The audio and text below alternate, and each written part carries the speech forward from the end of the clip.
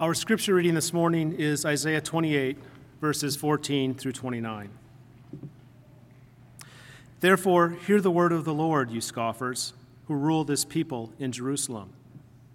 Because you have said, we have made a covenant with death, and with Sheol we have an agreement. When the overwhelming whip passes through, it will not come to us. For we have made lies our refuge, and in falsehood we have taken shelter.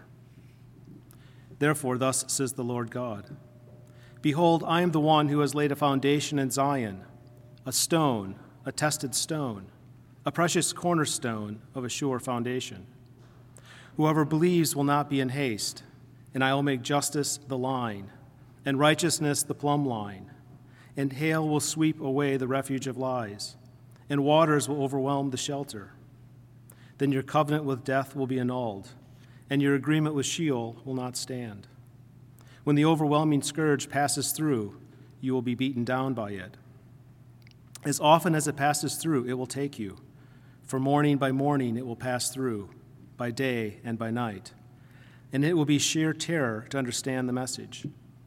For the bed is too short to stretch oneself on, and the covering too narrow to wrap oneself in. For the Lord will rise up as on Mount Perazim, as in the valley of Gibeon he will be roused. To do his deed, strange is his deed, and to work his work, alien is his work. Now therefore do not scoff, lest your bonds be made strong. For I have heard a decree of destruction from the Lord God of hosts against the whole land. Give ear and hear my voice. Give attention and hear my speech. Does he who plows for sowing plow continually? Does he continually open and harrow his ground? When he has leveled its surface, does he not scatter dill, sow cumin, and put in wheat and rows and barley in its proper place, and emmer as the border? For he is rightly instructed. His God teaches him. Dill is not threshed with a threshing sledge, nor is a cartwheel rolled over cumin. But dill is beaten out with a stick, and cumin with a rod. Does one crush grain for bread? No, he does not thresh it forever.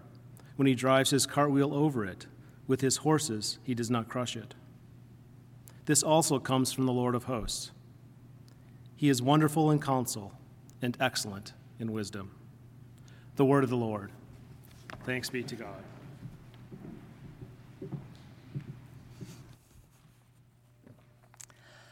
Well, good morning. It's good to be with you this morning. We are kind of resuming our series in Isaiah, specifically looking at this one final section before we come to the end of the year, chapters 29 through 35, which is also a very appropriate section for Advent, because more and more you'll see it pushing us towards Christ. But before we continue, would you please join with me in prayer?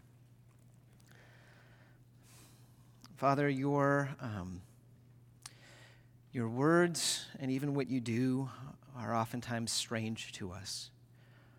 We often do not understand what you are doing when you are doing it, or even sometimes what you are saying when you are saying it. But we know you are good, and we ask even now that you would give us a clarity of attention, the ability to hear, and even the ability to understand that we more and more would be a people who draw near to you and are strengthened by you and show forth the beauty of you to the world around us. Pray this in Jesus' name. Amen. So our passage from the very outset lets us know that it's about God doing something strange. Perhaps you noticed this in verse 21. It says, the Lord will rise up as on Mount Perazim, as in the valley of Gibeon. He will be roused to do his deed. Strange is his deed.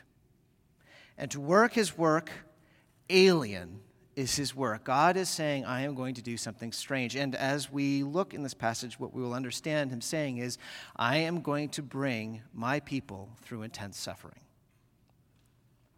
Now, I don't care how much you have studied the issues of suffering, the problem of evil, how much you've tried to do a theological understanding of why God allows us to experience pain, but the reality is when we actually encounter grief, when suddenly we face something that is more intense than just the normal difficulties, inevitably at some point or another, you and I will experience confusion.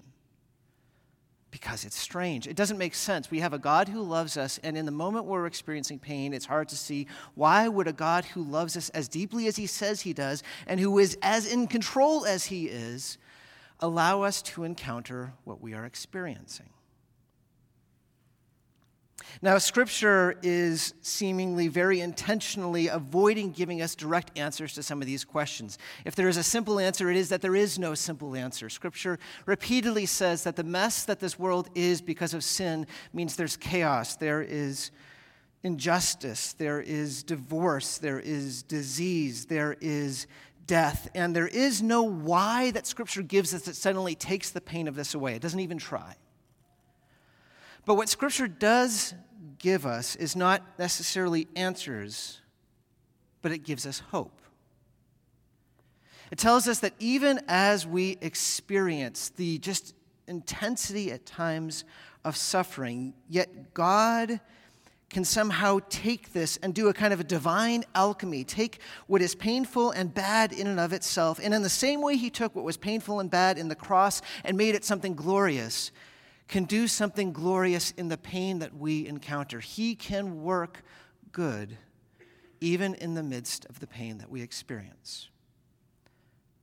And that is the strange work that we see God saying he is doing in the lives of his people in our passage this morning. To understand this strange work, I want to back up and just kind of consider for a moment the problem that God's people has. This is the people of Judah, the lower two tribes that were formerly the nation of Israel. And what is clear by the time we get to this chapter is that Judah has a problem of avoiding God by turning to other nations.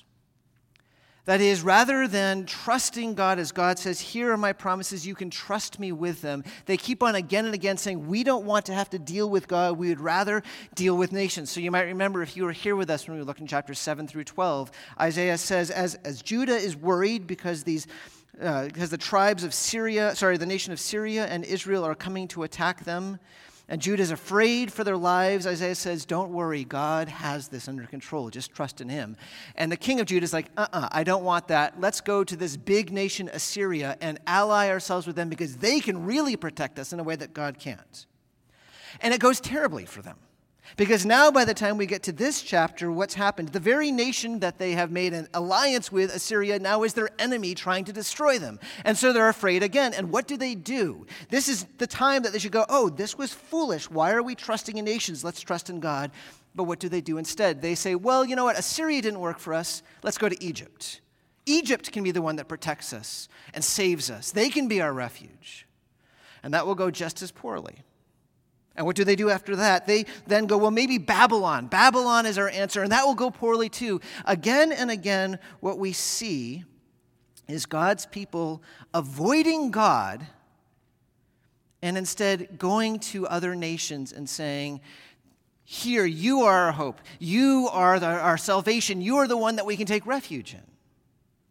And that's the problem they have. It's almost like they have this pathological addiction to trusting in something other than God rather than dealing with God directly. And the reason I'm saying that they're avoiding God is because if we were to go just a chapter from now, we would see God saying, here's the problem with my people. They worship me with their lips, but they are far from me in their hearts. That is, the people of Judah right now are a people who are very religious. They say they have faith in the true God. They go through the sacrifices, the rituals, all of those things, but deep down, individually, personally, they do not know God. They do not know what it is to fear God, to personally trust God. They have a relationship problem with God, and as a result, they are just avoiding God and looking elsewhere for the things that only God can provide. Now, I want us to understand this because I actually think that the problem that we see in the people of Judah is not just a Judah problem, it is a human problem. That throughout the world, the natural human tendency is for us to avoid our relationship with God and look elsewhere for God's substitutes that will keep God at arm's length so that we don't have to deal with our relationship with him. It can be any number of things. Sometimes we look to achievement, to success, to give ourselves the meaning and the hope that only God can provide. I think of an illustration I probably have shared before from the Chariots of Fire. Perhaps you've seen that movie from many years ago. And there is this character, the sprinter, Harold Abrahams, who just before he is running in the Olympic race, he says to his trainer, in 1 hour's time, I will be out there again. I will raise my eyes and I will look down that corridor 4 feet wide with 10 lonely seconds to justify my whole existence. And perhaps you understand what he's saying. What he is saying is, I have doubts about my worth. I have doubts about the meaning of my life. And where I am going to go to find the refuge from those doubts is in my success. If only I can get the gold here, I will know I am worth something, I mean something, and my life is okay.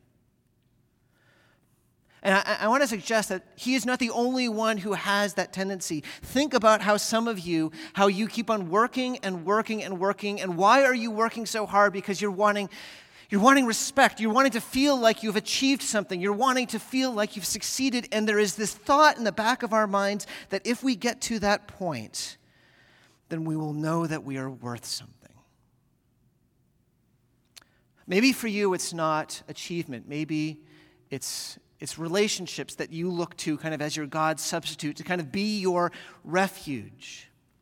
I don't know how many of you have seen the movie Jerry Maguire. I know it goes back a number of years, but there's the scene at the very end where there's, it's this romantic Jerry Maguire who's almost destroyed his marriage, comes to this kind of support group of women, and right in the middle of the group, he breaks in and has these romantic statements about how much he loves her. And at the very end, he says, I love you. You complete me. And I think we're supposed to feel, and many of us do when we're watching, that's so beautiful. Except when we actually pause to think about what he is saying to his wife, without you, I don't have all that I need, but with you, I have everything that I need. In you, I have all to give my life fullness and meaning. How in the world can that sustain itself? And yet, how often do we have that same sense that just a relationship is what can define us, is what can complete us? Whether it's when we're single, sometimes there can be a feeling if we can be in the right relationship, that can make us feel full. Or sometimes I've seen even with parents have their identity invested in their children, and their children are everything, and their children are what completes them. It can be a God substitute.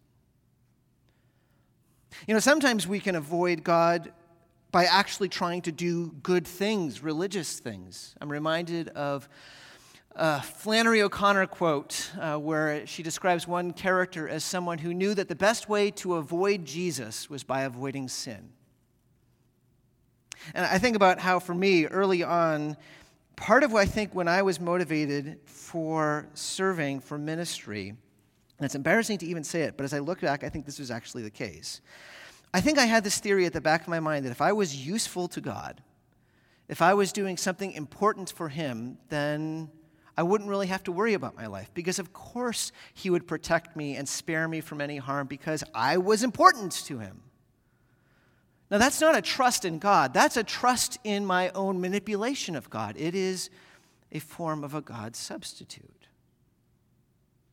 And I want to say we see that same dynamic in God's people here, that their problem is rather than dealing with God and hearing him and dealing with a relationship, they just keep going elsewhere and avoiding the relationship with God. And what's more, they don't even think there's much of a problem with it.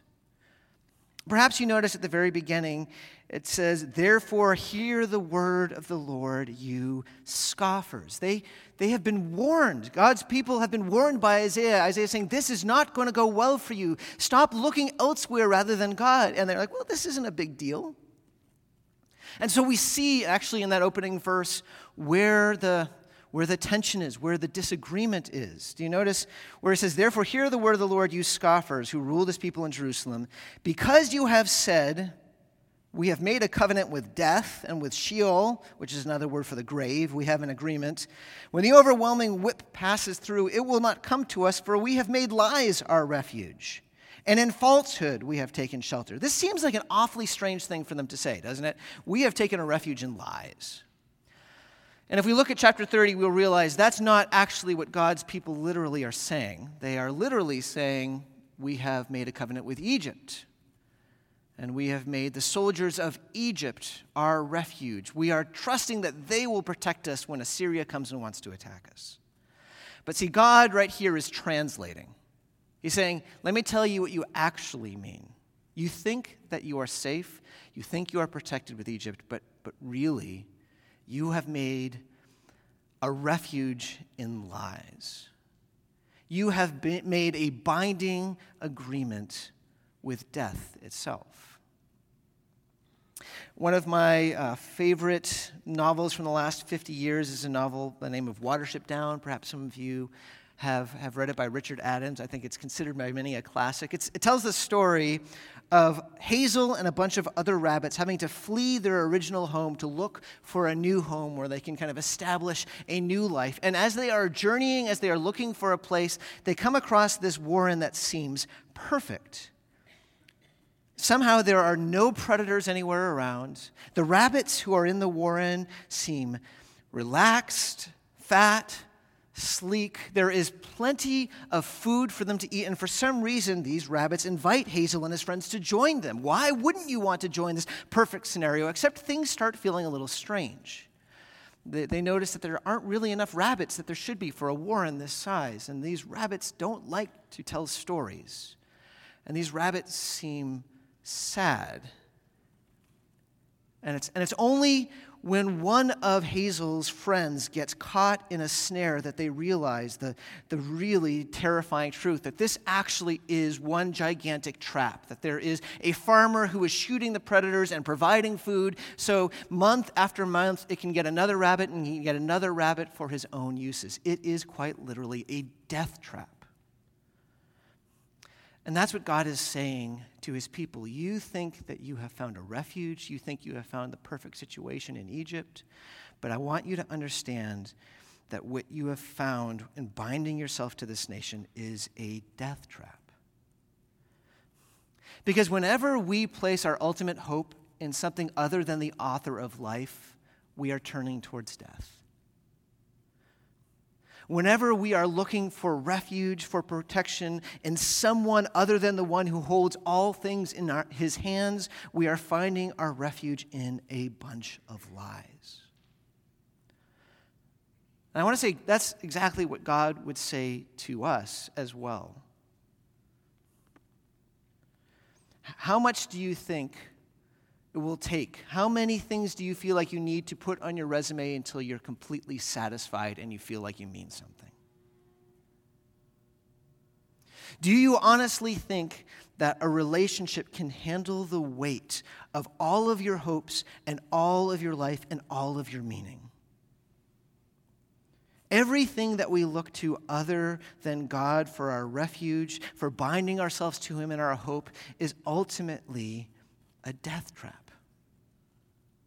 That's what God says here. You have bound yourself to death, but the problem is, no matter what he tells them, they seem to not listen. They are scoffers. Sure, Isaiah, you say what you want, but this is going to be fine. So let me ask you a question. Have you ever had it when you have a friend who is doing something that is self-destructive, and you know it is self-destructive, and you seek to help them to see that it is self-destructive, and they just refuse to listen? Have you ever been in a situation like that?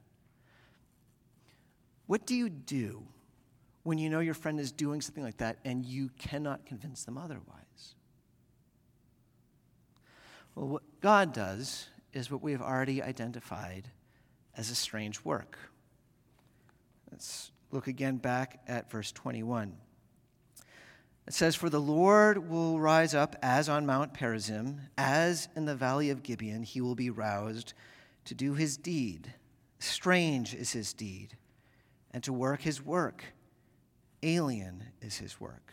What is he talking about? Perazim and Gibeon are the name of famous battles, one with David, one with Joshua, where God's presence was clear, where they saw God with them as they fought. And God says, once again, you will see me when you go to battle. But what will be strange is when you see me, I won't be on your side.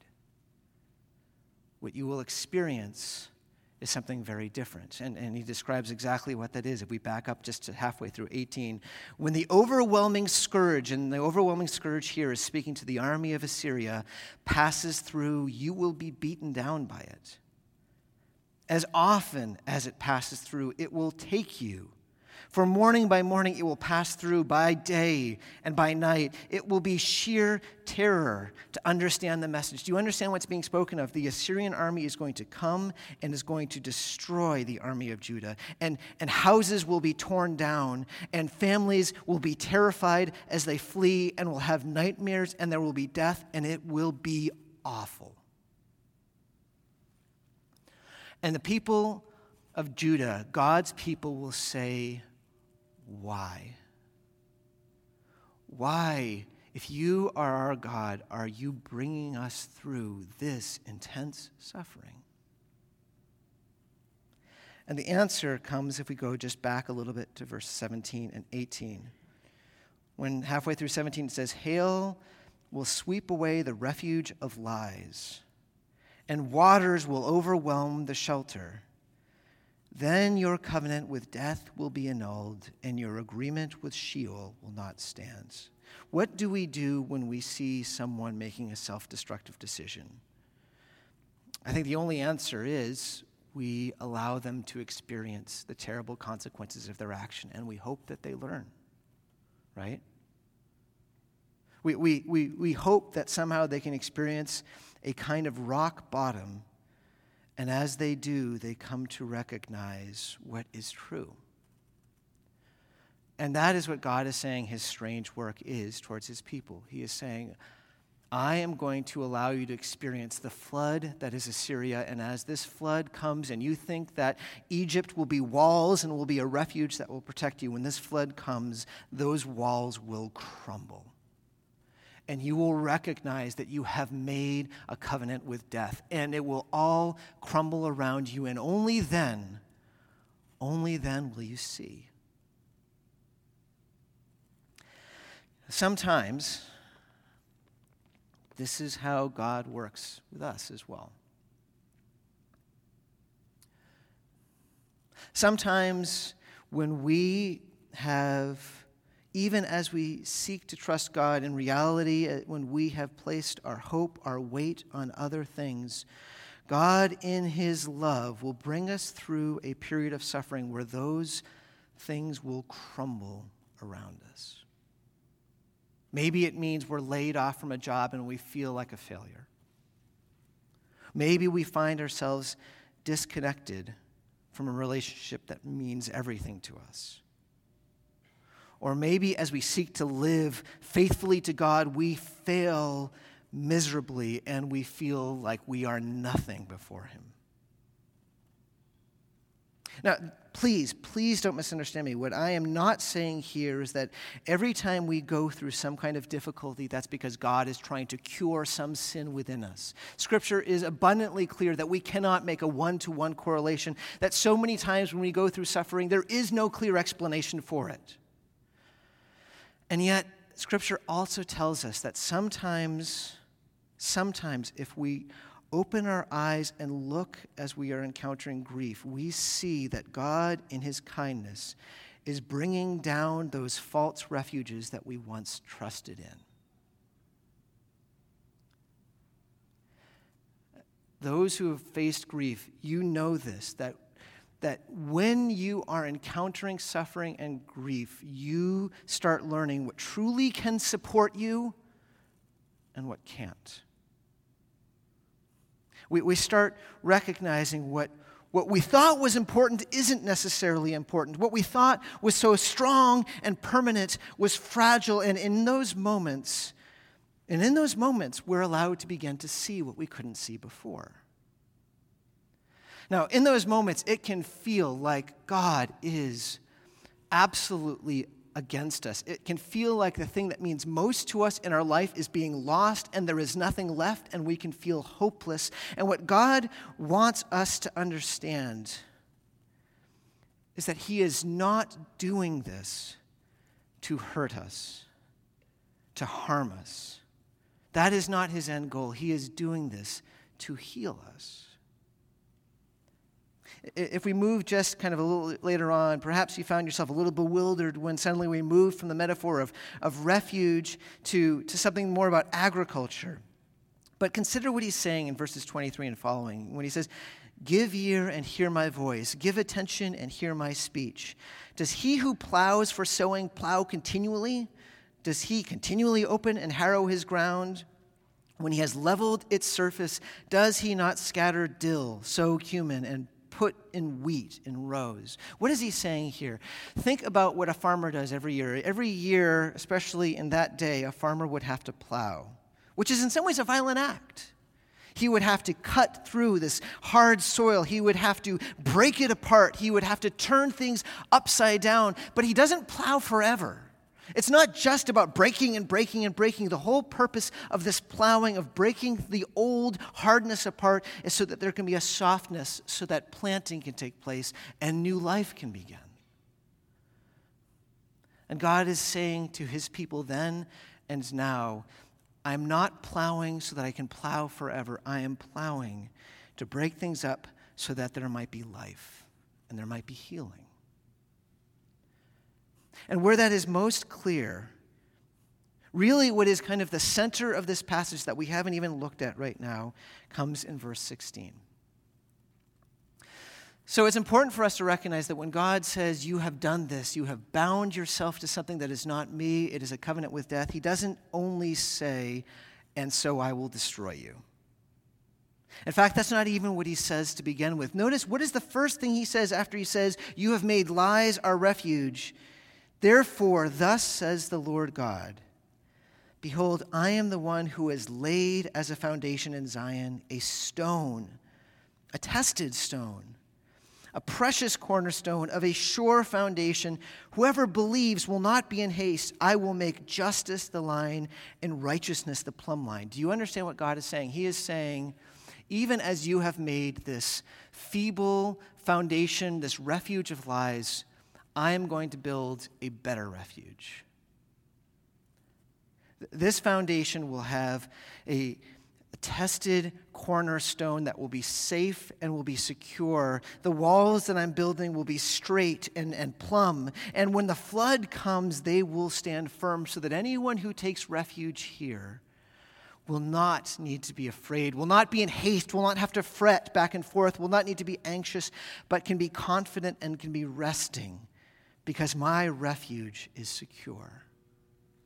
And once everything has fallen apart around us, has fallen apart around you, then you will see my refuge and you will stop avoiding me and you will come and I will welcome you in, that your footing will be firm as you take refuge in my refuge.